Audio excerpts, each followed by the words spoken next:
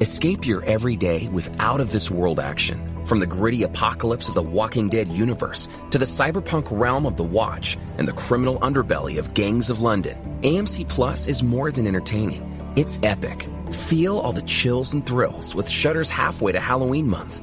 Experience Shudder's biggest month of horror featuring a new season of Creepshow and new movie premieres every week. All available ad-free and on demand. Start your free trial today at amcplus.com. I do a bit in my show about this, just like without getting too much away. It's like trying to imagine a kind of dystopian future where I host an episode of Jeremy Kyle, but it's like the Running Man. And the whole idea is just like Boris Johnson take his shit off him and put him in Pilton in Edinburgh. Do you know what I mean? And just be like, aye, get to the top for there, aye. Fucker.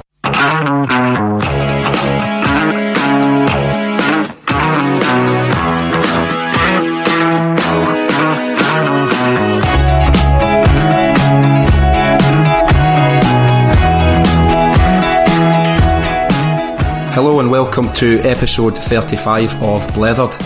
I'm Sean McDonald and my guest is Darren Loki McGarvey. Darren is a Scottish author, rapper, recording hip-hop artist, social commentator and media figure. Born in Glasgow in the mid-1980s, he grew up in Pollok, and he talks to me about his chaotic home life, drug and alcohol abuse as a young man throughout a somewhat haphazard period, and how he lacked direction at times. Fast forward to 2018 and Darren is receiving the prestigious Orwell Prize for his critically acclaimed book Poverty Safari: Understanding the Anger of Britain's Underclass. This was quickly followed by an avalanche of job offers and a soon vastly increased financial wealth. We talk about what happened in between those two periods, reaching that career peak, highs and lows, character shaping experiences and defining chapters in his life. I loved it. He's a really engaging guy, very Glaswegian, so for me it was no different to speaking to one of my pals, except far more captivating and I have to be honest, educational. No offence to any of my pals listening, by the way. We discuss addiction,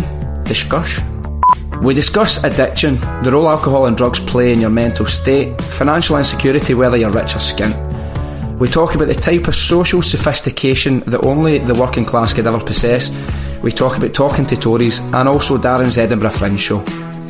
He gives a glimpse into what to expect from the show, including a description of Boris Johnson being dropped into a rough area of Scotland and having everything taken from him while being challenged to reach the top of society on his own merits. I don't think he could.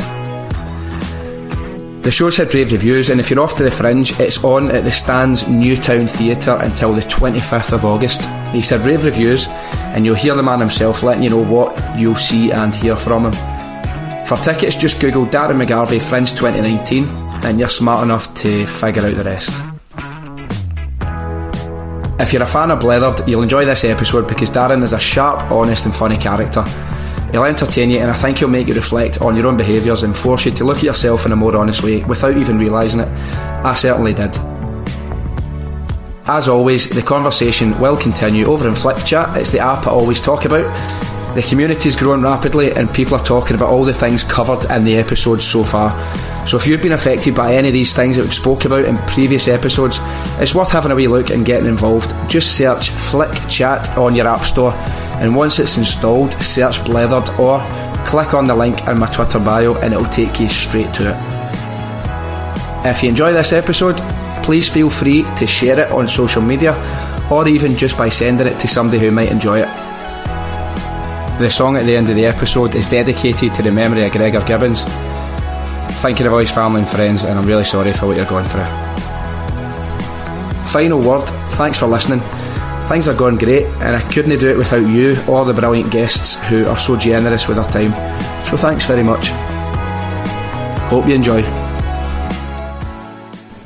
So as I've explained in the intro, I'm thrilled and delighted to be joined by Darren Loki McGarvey. Darren, how you doing, mate? I'm good, how are you? A wee bit stressed, but I've had a wee bit of an epiphany as I was running up there stressed and getting really aggressive and angry. You might see where I'm taking that, so I'll bring that back up. Aye, cool. As we come on, because I'd like to get your thoughts on that.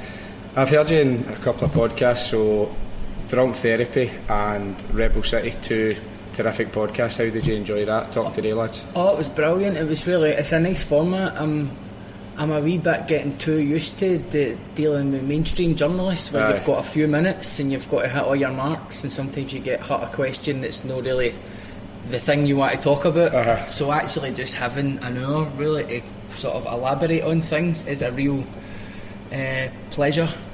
Because I had, when I'd listened to them, I came away feeling really educated, and there's a couple of things you talked about, a lot of socio-political things, a lot of cultural things that hit a lot of points with me. One, anybody who's listened to this previously will know how I feel towards our Tory friends. I don't fucking miss right when I'm saying what I think about them.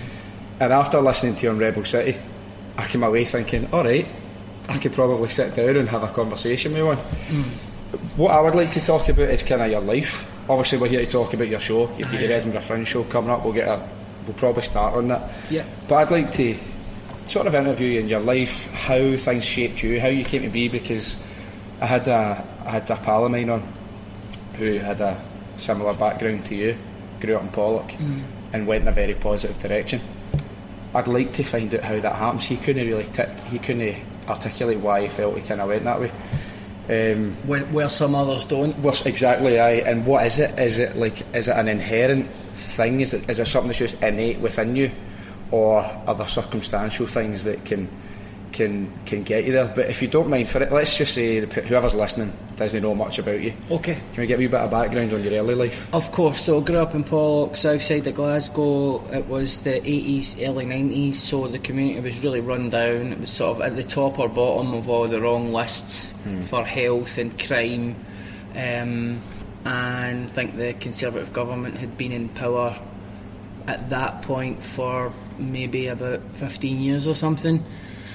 So obviously the big policy that they brought in was closing down a lot of the industries, and we lived in a community that really the industries were the kind of lifeblood, maybe not directly, but a lot of the people worked in different places, and when you just kind of take the heart out of a community or a whole area of the country, then it can be difficult for people to find their feet.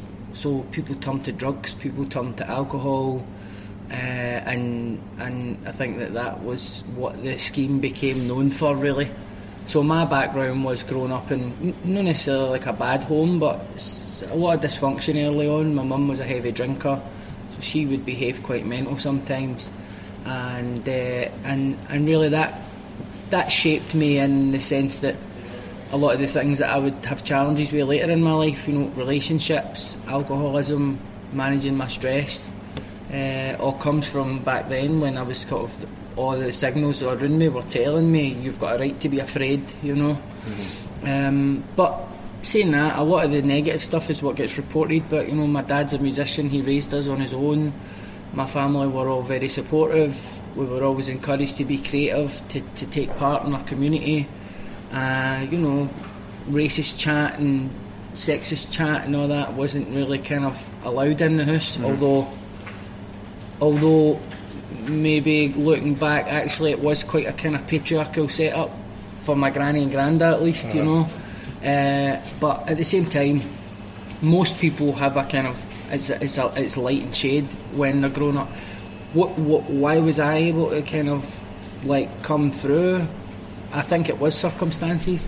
A lot of the people that I meet when I go and work in the prisons, or young people that I know, or even thinking of other folk that in my family who have not done so great so far, it's usually because they don't even have one relationship that's steady and has continuity.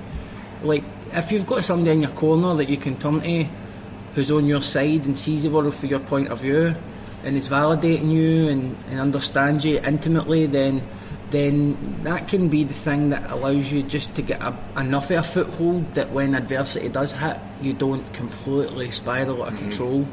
And so for me, that was been different people at different points in my life, and that's what I see is absent in the people who end up in prison, again and again and again, or people who end up on hardcore drugs. I'd listened to you on Russell Brand's podcast, which I think a lot of people will have, and something I had never realised or considered when you spoke about people communicating through violence, because violence was the only form of communication, or the most prevalent form of communication that they saw, and it immediately changed the way I retrospectively look at school. For example, I went to school with a lot of people for like Milton, Balsall, Springburn, Lamb Hill, kind of what you would class as deprived areas, and I used to look at people who would, their immediate form of communication would be through violence, and I think, you're a pure prick. That was how I saw it, because I was fortunate enough to grow up in a very nice sort of stable environment. Did you go through that period that was your form of communication? I wasn't a violent person. I don't think I was inclined to be. I mean, most young men from a housing scheme will be called into some kind of violence at some point. Very rarely would I be the person going looking for a fight or starting a fight. But it's interesting what you say there about you're watching somebody else being violent, so they're communicating something to you, so you're interpreting violence as well, even if you're not participating in it. So it's like we develop these radars to know, when should I cross the street? When should I make sure that I don't look too kind of sheepish but no too confident? What's the right balance to strike when you're dealing with somebody with a fragile ego who's a wee bit unhinged? So actually all of these interactions make us very socially sophisticated in a way that's not really recognised by mainstream society. If you were to take somebody like Boris Johnson and put him into a community where we grew up and take away his bodyguards and take away his car and take away his money, how socially mobile would he be? I fantasise about stuff like that, by the way. Well, I do a bit in my show about this, just like without giving too much away. It's like trying to imagine a kind of dystopian future where I host an episode of Jeremy Kyle, but it's like the Running Man. And the whole idea is just like Boris Johnson, take his shit off him and put him in Pilton in Edinburgh. Do you know what I mean? And just be like, get to the top for there, fucker, and just shouting at him the whole way, telling him he's shit. Do you know what I mean? So, and it's not just the violence. It's the ducking and diving. It's the trying to get ahead in life while having a lot more kind of drag forces on your mental health and where your mobility, where you can go. But still trying to compete with the middle class kids that you come in contact with from time to time. So a lot of the skills that we learn in those communities are not really recognised as intelligence, but they are intelligence. They are ways of understanding the world, of interpreting it, of taking the right action to ensure your survival or ensure your well-being. And all of that stuff requires thinking, even if we don't realise that's what we're doing. You just kind of, I went in a kind of wee bit of a different train of thought there, and it sort of highlighted the whole, the middle class or upper class thing we hear of. We'll just work harder. I worked hard and I applied myself at school, and as you say, drag forces, I've never heard that before. People having to compete with all these other things. It's like before you're even getting to the school gates, you're dealing with 8, 9, 10 things. It's like quicksand. I've heard it described as water, but I think it's more like quicksand. The whole key to surviving quicksand is you need to stay completely still. So you can't move in any direction, otherwise you might become further submerged. So the middle class and upper class conversation about poverty always focuses on things like the poverty of aspiration, right? So this is the assumption that people from lower class backgrounds just don't want to be CEOs or just don't want to be, in those high-flying professions, doctors and surgeons and politicians. Actually, the data shows that when you ask children from every social background what they want to be when they're young, they all say the same things. So they all want to be football players, or they all want to be doctors, or they have this vision of being a professional high flyer in their chosen field. It's when they get older that the aspiration is kind of beaten out of some of the kids from lower class backgrounds. And this is not just done through the social environments or dysfunction at home or no seeing examples of people from your community ascending. This is also done in the institutions that, like education, where your career advisor's job really was to kind of rein you in a wee bit. If you went in saying, I want to be an actor, and they'll be like, well, have you thought about maybe being a joiner? Have you thought about maybe being a plumber? And it's like, those are cool professions. But if they're not trying to align you with the thing that you think you want to do, that you're passionate about, straight away you're creating a conflict within a person where they start thinking, well, if they don't think I can do it, maybe I can, maybe it's just a pipe dream. And that, I would love to go back and see careers advisors now, do you know what I mean? And maybe it'd be pretty petty of me, but I wonder how many kids from my school ended up aiming lower because of what somebody they respect told them they should do.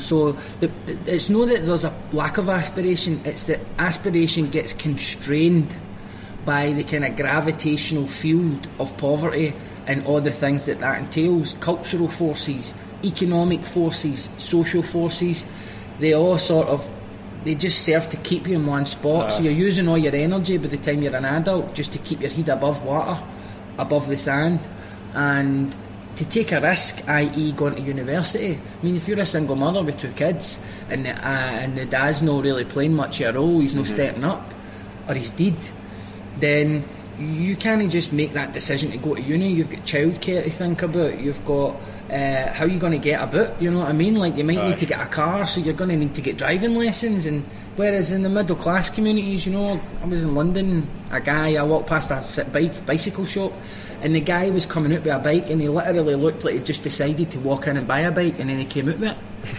No, like, because he must have just thought, fuck this public transport. So he was able to kind of conceive of that thought, because he said that behaviour model to him. So he knows cyclists in his community. The shop was there, so the means to make the purchase are there. He's got the money to do it without having to think, can I pay it up? And so he's able to have a thought and then just act on it. And it's different further down the food chain you go. That is a real mindset thing, isn't it? I would say I live a good life. I do things I enjoy. But to me, the thought of just getting in and sort of, you know, just spur of the moment buying something like that, to me is fucking mental. It just wouldn't happen. I would probably think about it for ages. I'd walk in, my mum and that makes you otherwise about spending and stuff, but I would walk in and I'd be like, nah, I just can't conceive of that. 400, 500, 600 quid. And because it was just, that way you can just tell when somebody's got a bike and it's the first time they've handled it. It's just something. It's like when you see somebody having a draw a fag for the first time, you kind of want to fix their horn and be like, they look a bit like Sandra Dee for Grease. Do you know what I mean? It's a bit like that, and I just saw him and it just sparked that thought. Do you know what I mean? Because I was like, he's in a position where he can just decide to do something, and he can do it because all these other circumstantial factors, and then the fact that he's got the means to do it, and so he's not got the same gravity bearing down on him when he's trying to be socially mobile. What was, you mentioned about the sort of repression that would come for careers advisors. Did you ever have any dealings with careers advisors that you can remember, and did you express any desire to go into the arts? Aye.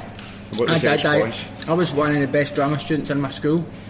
Drama was a subject I excelled at, including the written work, including the critical analysis of plays, Arthur Miller, Brecht, which is the kind of the cornerstones of your kind of higher education in school. Right. I did advanced higher drama. I got an A for the performance aspect. Then my mum passed away. I didn't complete the advanced higher. So my teachers all knew that I had a talent. But I remember having a conversation with careers advice once, and it was just kind of, I was lucky because I sort of already in my mind was quite set on what I was going to do, and if other people didn't think I could do it, then it was because they didn't have the vision to see. I wasn't that bothered, you know. I think I could have applied myself to anything, whatever the thing was, you know. I was, you know, in school there's always the kind of top 3 at every subject, and then there's the next tier, you know. In most subjects I was in the next tier, so I wasn't quite as naturally talented, say, in PE or art or English as these people were, but if I worked hard it could bump me up, you know what I mean. But when it came to drama, I was one in the top tier, so that was what I was really passionate about and interested in. And not just in school, I was active in my community from a young age. I started a theatre group when I was 16 and really noising up a lot of the local infrastructure and third sector people and just being like, here, look, we're starting our own thing because we don't like the things that you're doing. Do you know what I mean? You want us to come and kid on more trees and all that, and we're all dealing with madness in our life. So we're going to write a play about abuse and fucking poverty, and it's going to be like shocking to all you. Do you know what I mean? And you know, but then as I progressed through my teenage years, a lot of the kind of, you know, I started drinking. Remember my granny gave me painkillers one time for to help me sleep. I think it was like the day my ma died, because I couldn't sleep.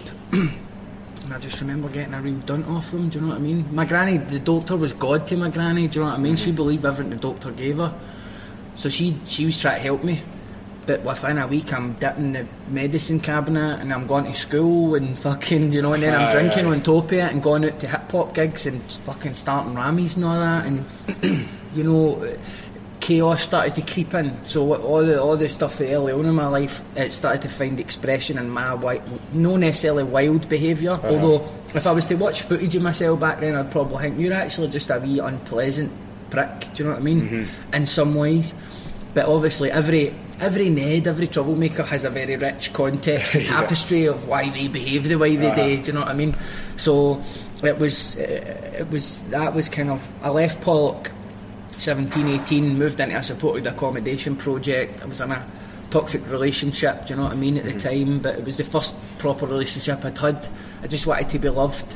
I was insecure, I couldn't handle it, do you know what I mean, and I think my partner had a lot of problems as well, so we just played off each other's worst fucking instincts really, and just made the relationship a nightmare for both of us. But we couldn't see ourselves outside the relationship. It was like two half circles completing each other, but just not able to stop tugging each other in the wrong directions. I live in supported accommodation for 3 years, which is fully staffed. The staff get you on benefits, they get you, make sure you're getting everything you're entitled to. Is that like the Blue Triangle project? Aye, it was called the Fire Station Project back then, so, and it was in Maryhill, Queen's Cross Housing Association. So before I knew it, I went for working, you know, I worked in a bingo hall, I was a kitchen porter, I did some kind of self-employed stuff, music workshops and all that. Next thing I'm on high rate DLA, do you know what I mean, care and mobility. I'm getting my rent paid for me and all that, but I'm also on my own for the first time ever, and that's when I started drinking, and straight away unmanageability. You know, that money that I had, you're talking for a kid my age, hundreds of pounds a month, more than that. I couldn't manage it. I was still always ticking things, and did it burn a hole in your pocket? Just wasn't able to manage. I wasn't able to go, let me deal with these things first, you know. I wasn't able to be ultimately responsible.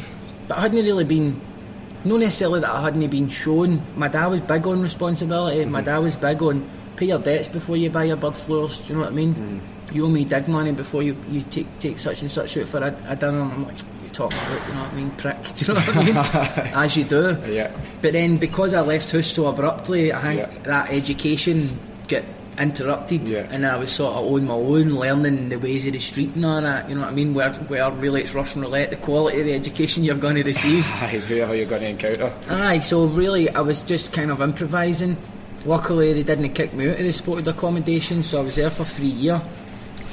Left, went and stayed in Govan Hill for a couple of years. I just was getting mad with it all the time. I remember going and buying pills with the intention to sell them one night at a party, and just taking that many that I lost them all in my own house, waking up the next morning and they're everywhere down the side of the couches, they're fucking, and I'm just picking them all up, you know what I mean, and just gubbing them and just ready to go again, you know, like, you don't get hangovers at that age, just fucking keep on going. But then 2 days later I'm going into the doctor like, I think I'm schizophrenic, do you know what I mean, I'm hallucinating, I feel like I want to die, I'm hearing voices and shit, and so I'm going through this rabbit hole of a mental health journey with all these professionals, and I've not even folk to tell them. I'm drunk every night, I'm fucking high all the time, so they were trying to diagnose me with mental health problems, and fucking really what was going on was I was bombarding myself with chemicals. I was living totally out of balance. I was dealing with just having no endorphins to draw on without taking drugs, and I wasn't eating well, and I wasn't fit in any way, and eventually that's when I was like, fuck, I need to stop, I need to get something done about this. There's a bit of a mental health epidemic right now, and what we're seeing with a lot of people casual drug use at the weekend, and I believe that what we're seeing with a lot of male suicides, and it's female as well, and I would like to point out for anybody listening that I don't mean to be flippant or blasé about something that might have happened to somebody that you know. I say it with the utmost care, I suppose.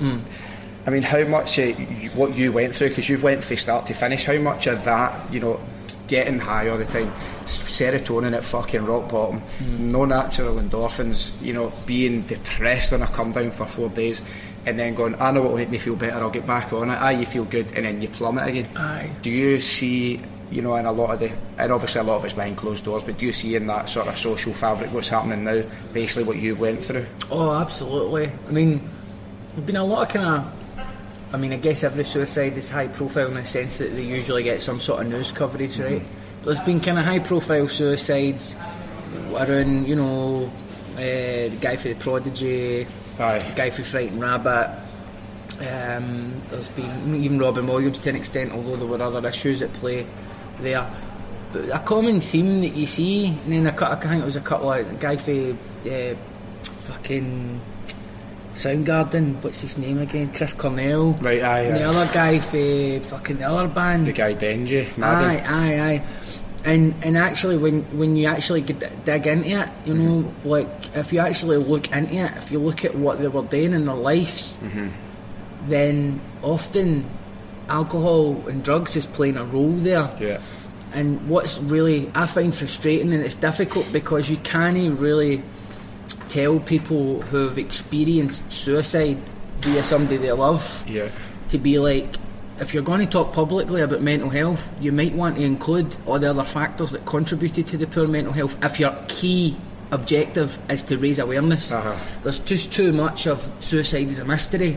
Open up, just tell people how you feel, and it's like, well, see if you're in the pub every other night and you're drinking, you might forget actually that that's a depressant, and that's dragging you down and isolating you further. I totally agree. I've noticed in myself over the last maybe year or so that booze is making me feel worse and worse.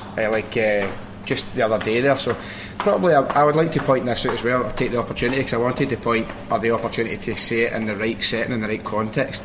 So I was in London for a couple of days with work stuff. I was doing later in the sort of radio station, I was doing interviews, I was meeting people, things were going great. I had a night out, I'm a TV presenter on a headlock, and it was just a laugh, it was just class. I came up the road, went to Transmit, never slept, barely ate, I was in the sun running about, I was boozing, I was having the time of my life, repeated it on Sunday, got up the road Monday, 5 in the morning.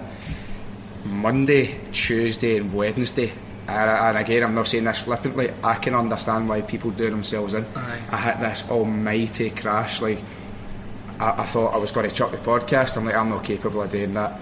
This is pish, that's pish. People don't like me, I'm worthless. And I mean, and it was pals having a laugh. They're like, oh, he said this and he said that, and I was like, Jesus Christ. And it was like just this mad crash, and I went, I'm taking a wee month off the drink. I think I can see that link there. Absolutely, mate. And see, I mean, going to Transmit, obviously that's a special event. So most people are going to feel a bit shit if they've been on it 2 days in the trot. But I mean, people that have been using alcohol for years to cope with mental health problems, they're feeling like that all the time. So they're feeling maybe the only wee bit of pleasure they get is when they've got other people around them.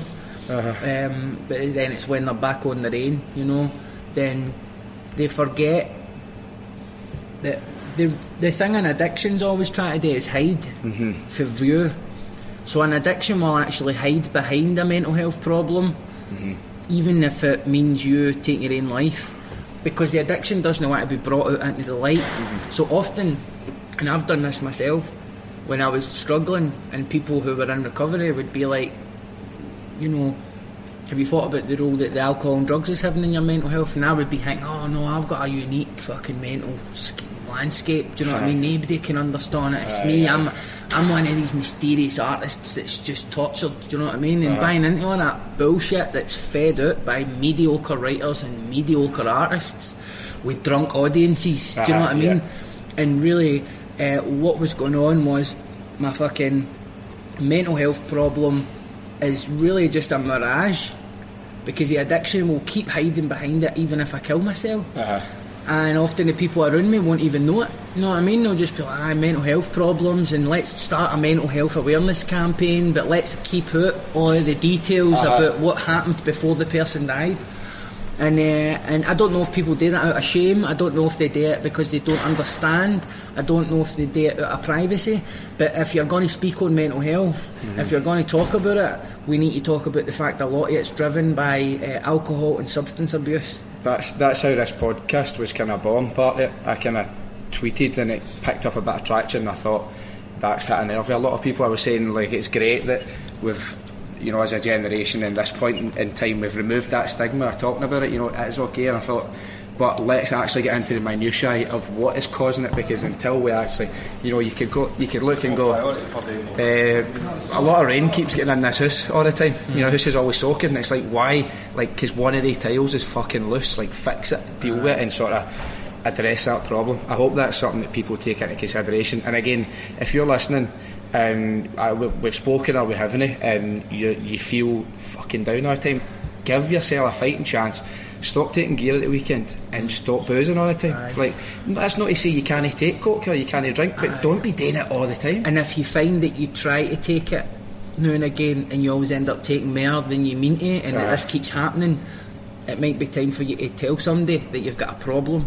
And sometimes feeling better is just about being honest with somebody about what's going on. Aye. I mean, I've talked a wee bit about in the past about, and I continue to whenever it feels relevant. I've turned to so many things to get away from how I feel. Do you know what I mean? Whether it's drugs, alcohol. I've been relapsing all year because I've been struggling to deal with how my life is changing all of a sudden, and all these new pressures that's coming into play. And I've got 2 young kids and family to support, and a lot of stuff I'm doing's public eye now as well, so there's this additional kind of fear, because all the insecurities you have socially as a human being, they're magnified when people are reading your work every week, or when you know that, you know, a lot of people are going to read or come and see your shit when you finish writing it.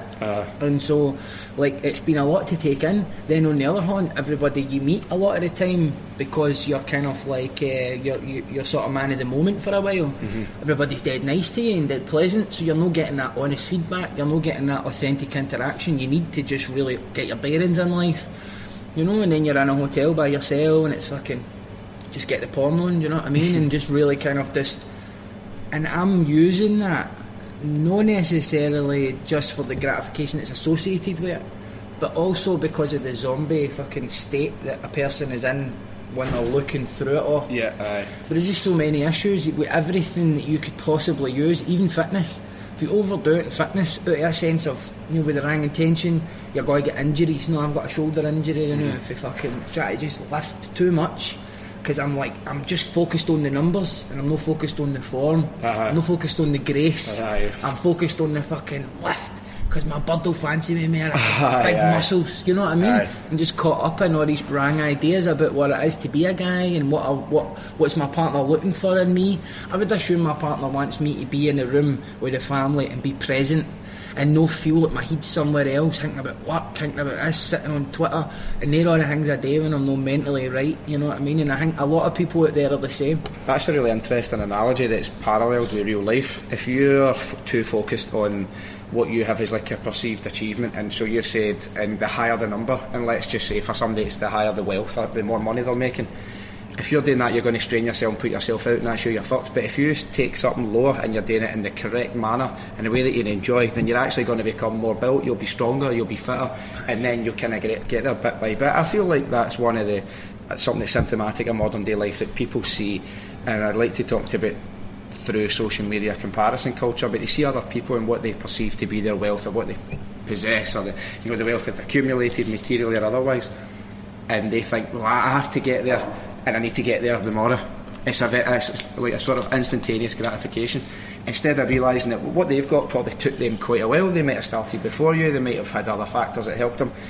Can I go at your own pace? I mean, how much do you think that need for, because you spoke about it in Rebel City, that there's a whole industry that's set up to capitalise on that misconception that you can get the secret ingredient or the secret answer or the shortcut. You've got it all over YouTube, you've got it all over Instagram, do you know what I mean? Want to get a 6-pack 2 days, do you know what I mean? Fucking anorexia.com, do you know what I mean? It's just like, it's feeding us so much shite, and there's people that get a lot of social and cultural and financial capital at it, because people want to get from A to B at quantum speed. And actually, most people who make a success of their life, unless it's kind of mad, crazy overnight success, like winning the fucking lottery or winning X Factor, again, they're shortcuts, and most of the people who do that, they're not happy. Nah. I always thought, I don't want to win the lottery. I never played the lottery, because I thought, if I make my money, if I'm going to have a fortune, I want to do it gradually so I know how to handle it. Rather than just have the money. Your personal development and accumulation of wealth have to go in synchronicity with each other, don't they? Or else you're fucked. Well, I mean, even just this year, you know what I mean? Like, I'm impulsive, you know. Like, I fit the description of personality disorders and all that when I'm out of fucking whack with myself, you know. So my impulsivity is up. I find it harder to make rational decisions in moments of stress.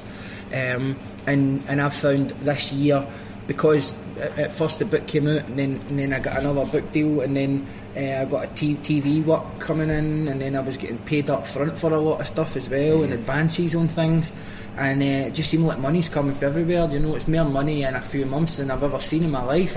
So what do I do? First thing I do is like decide to get married, you know what I mean, and then decide to get double glazing windows because our house is a death trap, and then I decide to be dead generous with it, do you know what I mean, and plug financial holes for other people, and a lot of that's good and positive, but at the same time, then the work slows down.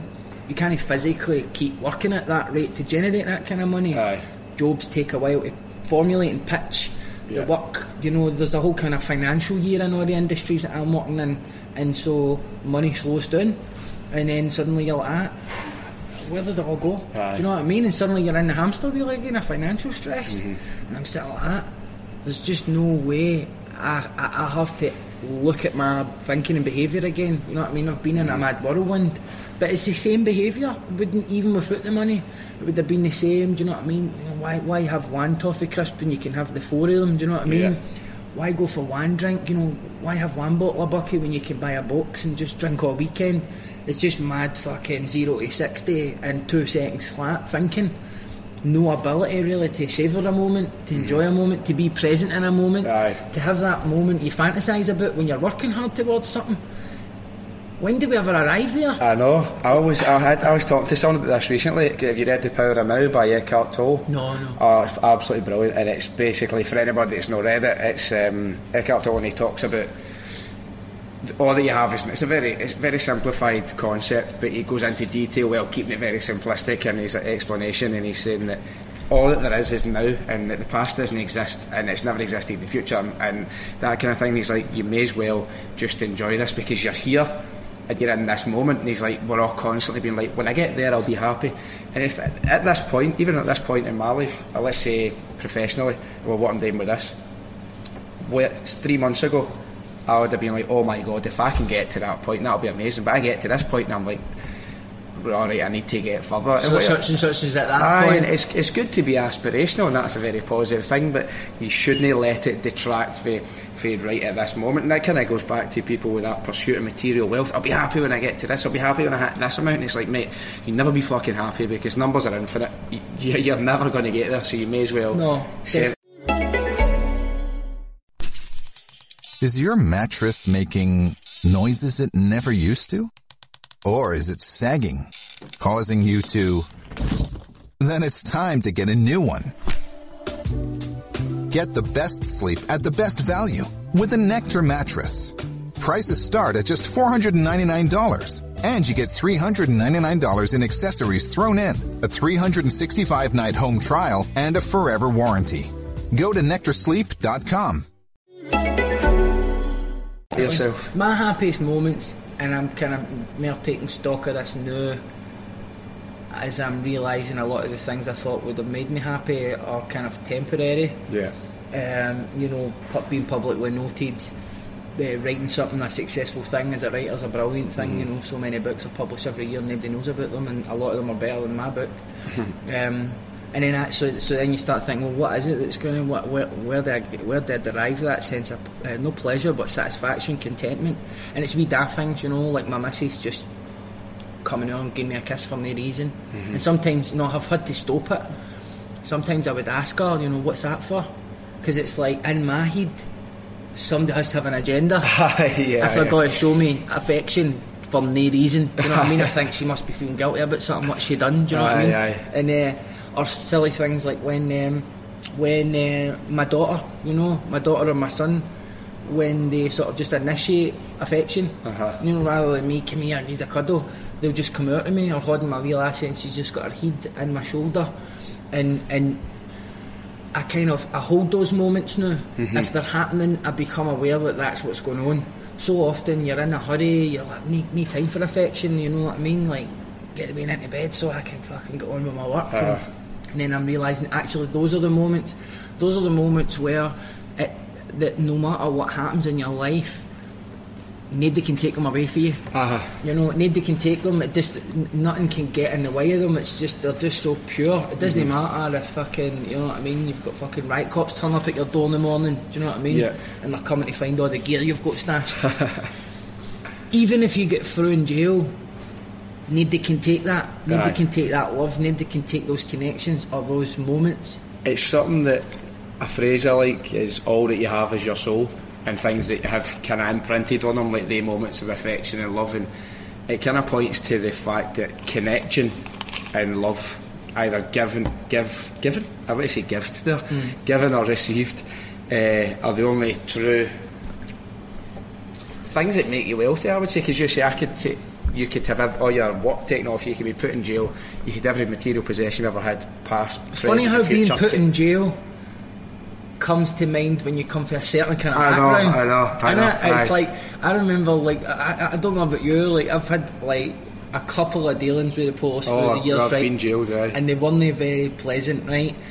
But see, since, especially if you've been through the court system, then anytime you see a police motor, anytime you see a police, there's this fucking... I remember standing at my window and looking out because there was a police motor in the car park outside my house, and just talking myself into it for so long. I was just like, some cunt is coming up here to shut this door. And honestly, gone through all the things that possibly could have been, and it's you just, could have done. It must be bad if you're a right bam that's always getting jailed. Pure stress. You must just be like, all the time. Even when I hear people say, like, I fucking hate the police, I'm like, why? What the fuck have they done to you? But then I'm like, I kind of get it, because you just see them as a complete enemy. So I'm the watered down version of that, because when I was at school, I'd shit myself when I saw the head teacher walk past, because I just had a pure litany of things that I knew I'd done. Relatively harmless, but I'm like, shit, and your stomach would churn that way, your body goes on. Interesting thing, I read an article you said in the Guardian, it was like an interview you gave in the Guardian, I think after Poverty Safari was out, and you said you'd had a bit of a booze relapse, and you ended up in the jail, and you were sitting listening to two guys talking about a drug deal they were going to make when they get out, and you were judging them, and then realised we're in the exact same situation. I'm there because I've been drinking and taking drugs. So the whole reason that I ended up, what was it that happened? Basically, somebody from my past, right? I had, it was trauma or shock or surprise that I thought I'd processed through my 2 or 3 years of sobriety. And then when I drank, this was the first thing that came out, right? Now, regardless of what that person, or my perception of who that person is, or what they are, or what they've done, what I ended up doing to deal with it was totally uncalled for. Do you know what I mean? So I didn't even really think it through at the time. I just thought, I'm going to use my social media platform to intimidate this person. Now in my head I thought, this person deserves it. Do you know what I mean? Or I didn't first of all think what I was doing was illegal. I hadn't contemplated it, because I'm off my nut, because I'm drunk. Right, but I'd had a breakdown before I drank. Do you know what I mean? Like, so it was basically ending up, you're getting taken to the hospital, they're trying to make sure that you don't need sectioned. So in my head, I'm sitting in the hospital for that long that I start thinking I need a drink. So my aim then becomes about getting home to get my bottle of wine that I've left in the house when the police came to get me. So I just start telling the doctors everything that they want to hear. Do you know what I mean? Right, fucking blah blah blah. And when you've seen a CPN 4 or 5 times because of all the different cries for help, suicide attempts, or health problems that you've had through your drinking career, then you know how to navigate that and produce what sort of outcome you might want, unless you are actually off your nut, you know. But I was off my nut so much I couldn't even see it, so I just wanted to get out. The minute they declared me cognizant, they just slapped the handcuffs on me, you know, and that was it. So it didn't even dawn on me that I was about to be arrested. I just thought the police were kind of hanging about with me to make sure I was alright. And then I was in the cell. For the night, You know, you get took to court in the morning. It's a weird experience waking up and realising what's actually been happening. Do you know what I mean? And then I was in the prison. I was in the lower tier of the sheriff court, so it's all still kind of Victorian era shit down there. It's really designed to be as unpleasant as possible, which I think is fair, because I certainly remember thinking I don't want to be here again.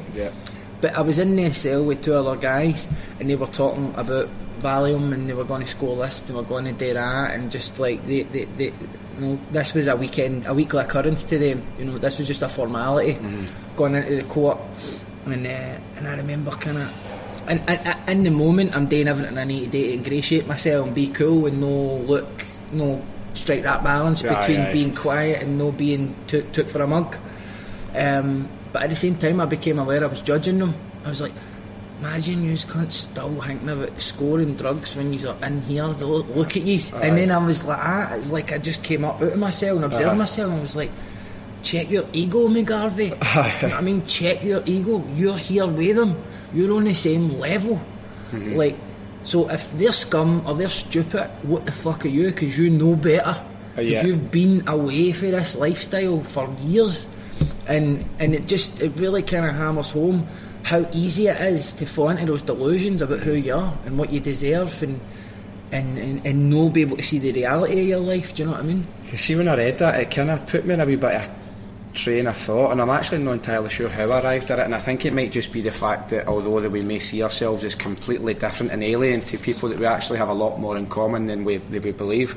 Now, I'm not saying that I see myself to have a lot in common with a hardline Tory voter, but after listening to you in Rebel City, I started to think, right, maybe there is a wee bit more common ground than I've previously realised, because I don't think many people can say, oh no, I'm completely left wing, I'm completely right, or I'm completely centre. You know, I think, what do you call that graph that's like the cross? Aye, so it's the kind of liberal conservative axis. The axis, I see where you're at, and I would say that the majority of mine would be to the left, but there'll be some where I would be far right in terms of when it comes to crime or when it comes to other things, because, you know, having young kids in my family, you want to see serious crime severely punished. So then that makes me immediately have this realisation of, I'm not as fucking Marxist as I thought I was. So this is interesting, and the reason I sort of take the positions that I take with regards to try to take each individual voter who's voting Conservative on their merits is because, first of all, I don't want to make big assumptions about what ultimately is the news, the majority of the voting population, right? Because if I'm making big assumptions, but big broad brushstrokes and generalising, then it pushes me further away from the truth. The truth might be messier, it might be more complicated, but I don't want to end up in this kind of like tinfoil hat world where every single person, all the millions of people that have voted Conservative, I understand their intentions and I know their background. So you've just said there something that's quite significant, which is that law and order is high in your moral matrix, right? Now, everybody has a moral matrix that's unique to them, but most people of a certain political persuasion, they have the same priorities, right? So on the left, we believe in law and order, but it's not as high as equality, or it's not as high as diversity, things like that, right? So the Conservative moral worldview begins with law and order, because no other liberties or equality or diversity can emerge in a society that doesn't have laws that are stuck to. And so that's the first and foremost point. Then other things like, you know, a lot of Conservatives grow up in a time where their experience of the state and state interference is shaped in a time when we're in this big ideological battle with communism, right? So we've seen what happened in the Soviet Union with communism, and so that was how Britain and America defined itself. So actually being capitalist and no state intervention and power to the individual and empowering the individual to empower themselves, these things were quite progressive back then, right? But then because of some of the blowback for capitalism and the inequality, the state had to step back in. You know, look at the situation we've got now. It's like the third sector is the third biggest part of our economy. You know what I mean? Like, the state now has to facilitate all the relationships we used to be able to make organically. You've got mentors and facilitators and all these things just to help people fucking navigate their life. So as the political framework, as the political kind of tides move back and forward, people find their beliefs out of fashion. I mean, even in the left now, you've got a lot of people who regard themselves as the kind of vanguard of feminism, and suddenly because of the trans debate, now they get spoken to the way some people talk to Tories. And so, like, that's why I'm no big on planting my feet in the sand and saying I know I'm right and I know where we're going, like a lot of people do, because I've found myself on those friction points where the sands are shifting very quickly beneath my feet, and having to challenge myself again and say maybe what I thought was happening there wasn't happening there. No, the people that you've got Tories who believe in things like drug addicts who die, that's fucking Darwin, right? Aye. Survival of the fittest, just say no. See all that shite? I've no time for that, no patience for that. That's where my anger comes from. That's where my anger comes from. Because one thing I've kind of, in the last year, as I'm getting a bit older, I've acknowledged really deeply within myself, I don't know everything. My anger and my rage towards them comes from that sort of heartlessness and carelessness, a very fucking, I'm alright, Jack. You know, well, fuck you. That's where my anger comes from, and that's when I start calling Tories cunts, basically. Aye, so one of the reasons that they take that position is because the implications of compassion mean state intervention, right? So see when you say benefits, say you're talking about benefits and all that, right? They might not necessarily have compassion, but they might be saying, I don't see how taxing people more and giving them free money is going to help their situation. So again, I would still disagree, but there are lots of instances where I've found that Conservatives will be compassionate within certain conditions. So Conservatives become compassionate when they see somebody that they believe is trying to aspire to something, when they see somebody that's trying to make something, right? You know, you get big Conservative millionaire donors who will donate to people that are trying to start a business or trying to do something. The Conservative, what they don't like or what they sometimes even hate is the idea of people just expecting something for nothing. And what sometimes they misunderstand because of the social circumstances that they grew up in is that not everybody's got a family around them, not everybody's got a margin for error, not everybody learns to be emotionally intelligent, not everybody understands a work ethic. And I think sometimes this country, the problem that we're seeing, one of many problems, is we're having this kind of public school conservative moral world superimposed in communities where people don't have anything to conserve, and you're going to have a lopsided society. You know, the hostile environment policy, the harsh welfare reforms, these are all rooted in tough love public school conservative beliefs that if you just make things shite enough, people will avoid them. So they'll not try to come here, and they'll not try to access benefits, and they'll go and work in an Amazon factory. Now, if you're resilient enough and you've got support around you, then you don't have to come here. You can find work somewhere else, or you don't have to access benefits. You can just scrape by. But there's a lot of people whose baseline functionality as people is so low that they need that additional help. They need that security, and they need at least to walk into a job centre and not be spoken to like a piece of shit, and not be made a show of in front of other people.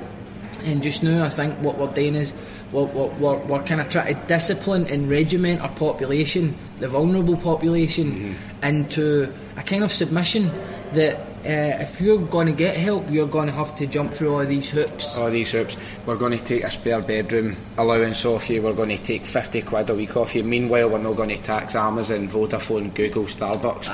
And then that's when I go full circle and I just get back to pure rage again, because it's just, we wouldn't have these fucking issues if you would just tax these companies. It really is that simple. And you know, one of the issues that we taxing the companies, right? So this is what the Conservative would say, right? If you tax these companies are not as competitive against all the companies that are emerging in these emerging markets where all these jobs are migrating to, because production and costs are all lower. So the argument that they make is then you undermine the competitiveness. But their whole belief system is that the CEOs of these companies would be paying 50% tax and that money would trickle down. But that's where is it? It's not happening. It's not happening. So the thing about that, the real hypocrisy comes though when people like Theresa May, Boris Johnson, they want to hold people further down the food chain to a standard that they've not even been held to. Yeah. I mean, they're always talking about personal responsibility. When do you ever see them holding their runs up and going, actually we fucked up? Uh-huh. When do they take responsibility for anything? Either on a political, professional or personal level. Exactly. Like, even for a personal level, I mean, they fucking, some of the biggest reprobates that the country's ever seen. It's a great word, isn't it, reprobate? Because it almost feels like you shouldn't be able to say it now. But if you check the definition, it's actually okay. Do you know what I mean? Like, fucking reprobate. Do you know what I mean? It's when somebody feel like a working class scheme wants to give you an articulate insult, one that they've really thought about. I could call you a specky prick or a fucking stupid looking cunt, but a reprobate hits that. Or you're a buffoon, that's another one. You always hear like Mad Ned shouting that, you're a buffoon. What are you? You're a fucking buffoon. Do you think that there's a... I'm kind of taking it back because there was a wee train of thought I went on when we were talking about the counsellors, the careers advisors, and I'm kind of taking it. That'll come back to me because it was a wee bit about sort of, as you said, keeping people stuck and keeping them still, and whether that was a sort of way of just stifling people even from like an artistic point of view, because I've made a bit of an arse of that question. I know what I wanted to ask, it will come back to me. Another thing I wanted to ask you was how, like a sort of summary briefly of how your artistic pursuits then started to become a career, because it's not very common, is it? Well, again, it was because it was a mixture of me putting myself in advantageous positions through working, but also through generosity and kindness and foresight and sometimes even love for other people in the community, you know. Mentors of mine, not necessarily mentor in the professional sense that we mean now, people that just take a wee shine to you, you know, they can see you're just a young person that's kind of wayward in the world and you're looking up to somebody. Bit of potential within you. Aye, so they give you opportunities, you know what I mean, and they trust you for the start, so they're no trying to give you an opportunity to see if you can fuck it up. They're believing in you, and that investment of trust means that you respond to that, so you see that this thing is valuable, it needs to be nurtured. And so that was for me, youth projects where I get to go and make beats and record raps and go and perform, and then that led to me doing my own work independently, releasing my albums myself, and becoming a community practitioner. And I studied for a year to do that as well. I formalised what I already knew really on a bit of paper, and then I just started making me a name for myself. Not just as a performer in the hip hop scene, but somebody who kind of goes beyond that and talks on issues and speaks about things. And I think it's been in the last 2 or 3 years that all that work I've done in these separate areas of my life is all quite coalesced. So the audiences are, you know, you might have audiences that prefer the writing, or some audiences that prefer the public speaking, or some that prefer the music, but they'll all dabble and annoy it from time to time, you know. Some of my content, if I get it just right and I hit that magic sweet spot in the middle of all of them, the Venn diagram moment, you know what I mean, then a lot of my content, whatever it is, can really fly. And the Fringe is a good place to bring those people together in a space. My audience is very socially diverse. Also, since the book came out, it's majority female, which is weird for me. Really?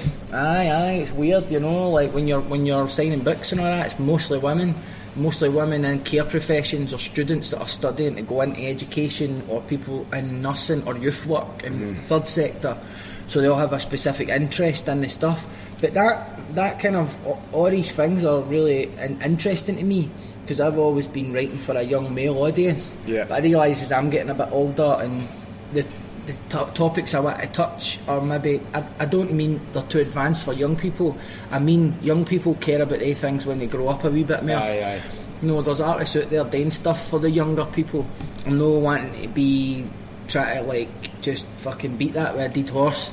So there's other content, there's other ways, and taking the rap into a theatre environment's a way to refresh it for me, because when people come into a theatre, the expectation is on them to get what's going on, or they're no sophisticated. So when you're bombarding them with rap, they're like, I better understand what's actually going on here and turn my prejudice off, because if I look like I've not understood this, I might look a bit stupid in a theatre. And when you understand the landscape you're navigating, you can move a lot more strategically. So I understand what theatre represents to people who attend the theatre. They're not just going because they like theatre, they're going because there's a certain cachet that comes with being a theatre lover. Yeah. Or going to the Fringe. It's like a transaction you're making. You're acquiring, I've been to the Fringe, as if it was a handbag or something. Aye. So you can play into all that, do you know what I mean? And you can understand in certain dynamics where people are underestimating you.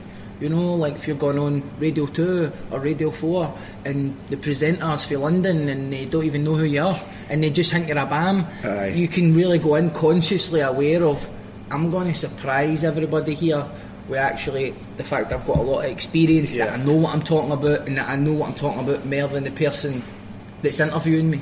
You know what I mean?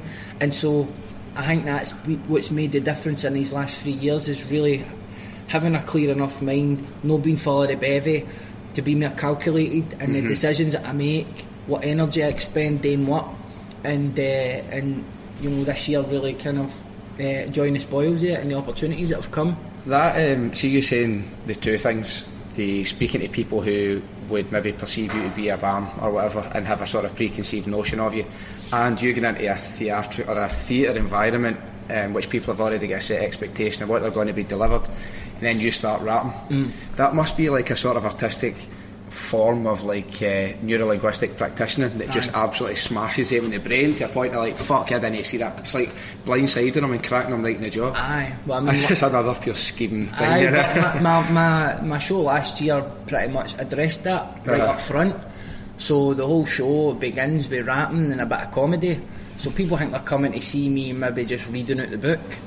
And then actually what I've written is a show that's got a narrative and has characters, and I'm playing all these different roles, and then I'm honing it back to them and I'm going, you thought you were just coming here to see a mad rapper, didn't you? It's interesting how the rapper's held to a lower standard than the writer or the musician, that somehow they're a lower form of intellect. Like I've seen examples of things that like Tupac have written, and you're like, fucking hell, like you're like, who wrote that? And then it's him at a very young age. So it's just because it's delivered in what would be perceived to be a lower class, and I'm saying that black, way, you know speech what I mean? marks. So, we don't even need to walk around it, man. In America it's because he's black, and that's what lower class means in America. Do you know what I mean? Here it can mean that, but also we've got a big white working class, lower class poverty affects, you know, because we don't have the same social and racial history necessarily as America. Poverty is expressed differently, but it's no surprise that the young white kids that come for schemes in Scotland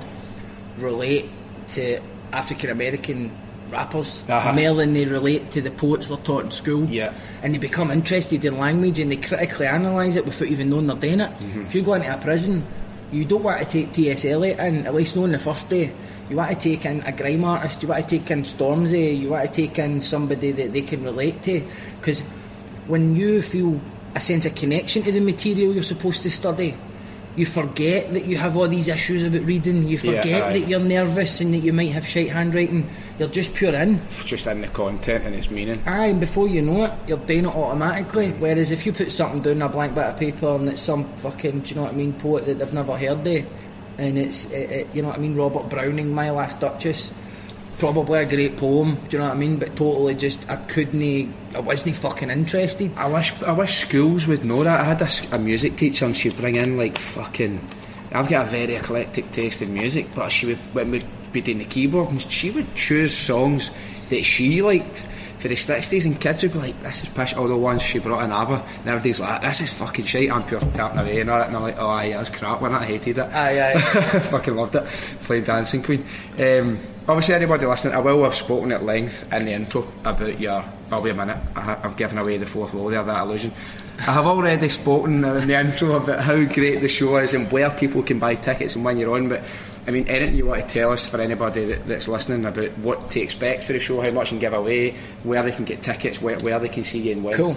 So the show's called Scotland Today and stuff about me being middle class, and basically try to tell the story really of how my life has really changed in the last 12 months. So I've always been known for writing about poverty from a perspective of social exclusion, and actually I kind of did that this year because the seas just parted in front of me when I won the Orwell Prize, and I have had so many opportunities thrown at me this year that I couldn't actually do them all. So I've knocked back more opportunities this year than most people get their whole life. That is how significant the shift has been for me. And also that gives me a lot of opportunity to make observations about new areas of society that I've never been exposed to before. Travelling in first class, you notice a lot, about how the people that are adjusted to that lifestyle, the sort of expectations they have of their society, they don't think that that's a privilege, they don't think that's a treat. If you were to put them in economy, they would feel really fucking... They would feel like they had been denied something. And I've felt that since becoming accustomed to that quality of travel, and that's just a metaphor for every aspect of life. And what happens is, when you make more money or you get a better job, you kind of become, you moderate yourself a wee bit, right? So you might have been a bit more radical, might have been a bit more opinionated. It starts when you stop swearing in certain circumstances, because the people you're around might not appreciate bad language. And then it just develops to your political opinions. You might not share a certain political opinion that you've got in a certain context because you think this is going to be controversial, or somebody might think less of me. And then before you know it, if you've not got an eye on that and those forces bearing down on you, you can just become a fanny and not really know how it happened. You become an Uncle Tom. You can become an Uncle Tam. Aye, an Uncle Tam. But you can. It's all right if you're changing in accordance with your own values, or that changing something is going to lead to some outcome, and you're all right to make that compromise. But see, when you're just on autopilot, before you know it, you're laughing at people who used to think the way you used to think, and you think they're stupid or you think they're unevolved, then that's a problem. And what I've noticed is that even when you have more, you don't feel like you have more, because everybody's doing that thing we talked about earlier. So politics comes to a standstill because we need radical ideas to deal with the poverty. We need radical ideas in housing and the environment, all across the problems we've got. We need more radical ideas that don't start in the status quo. But the problem is the people in the middle who look like they've got everything that they already need, they don't feel like they've got everything they need. So when people start talking radical shit, they're like, nah, we'll have to leave you on the margins, leave you on the fringes. And so my show is about my conflict with that, you know what I mean? And I've got a number of wee devices that I'm going to use in the show, dramatically, comedically, musically, to show that I'm the difficulty with that duality, because I'm still me, but I can feel forces raining down on me. They're not necessarily, the Illuminati don't pull you in one day and go, right, okay, here's your opinion on Israel, Iraq and Tony Blair if you want your career to move forward. It's more subtle than that. It's the same sort of social signalling that you experience when you're in a scheme, and I'll cross the road, but I'll not cross the road too soon because I don't want the boys to think I'm a shite bag. So maybe I'll go and ask them the time first so they know I'm cool. It's the same thing. You're responding to social cues and incentives, except it's a different social class. So you're adjusting to a whole new way of speaking, of thinking, of being, and I think that'll be interesting for all the demographics that are enjoying my work. It's such a test of your I was going to say your values, but anybody could be forgiven for wanting to better themselves, because that's part of the human condition. So I wouldn't say, well, you obviously don't believe in that. It's a very fine line. I'm really looking forward to seeing the show. I'll be through in Edinburgh for a lot of August. I would urge you listening, if you can, if you're at the Fringe, make this a priority to go and see, because with this conversation, it's gone by this alone, it's going to be brilliant. I'll get one final question for you. Okay. What do you think of people that don't swear? I don't trust them. I know. I think it's worse, not just when people that don't swear, that's tolerable. People who have an expectation that I shouldn't swear, or who think that I cheapen what I'm saying by swearing, they piss me off. Me too. That's true. I don't mind people that don't. I would never go, how come you never swear? Fucking swear, God, you're funny. I just feel like it's a sort of like somebody's really trustworthy. I don't know, not trustworthy, but it's like they're not trying to filter what they're saying. It's not pre-packaged, it's just coming out. Like I kind of do it at inappropriate times. I did something the other day and I kind of said, I was testing a system. I was getting paid to test a system for student loans, and they showed me a bit of information. What do you think about that? And it was about interest rates for repayments for student loans down south, and I said, I think that's a fucking disgrace. And then they looked at it like, oh, this is on record, and I was like, well, sorry, I won't do it again, but I think it's a fucking disgrace, like if you're ripping people off. Mate, what a pleasure this was. It was a real privilege. Thanks for joining me. No problem, mate. Good to meet you. Ledge, you too.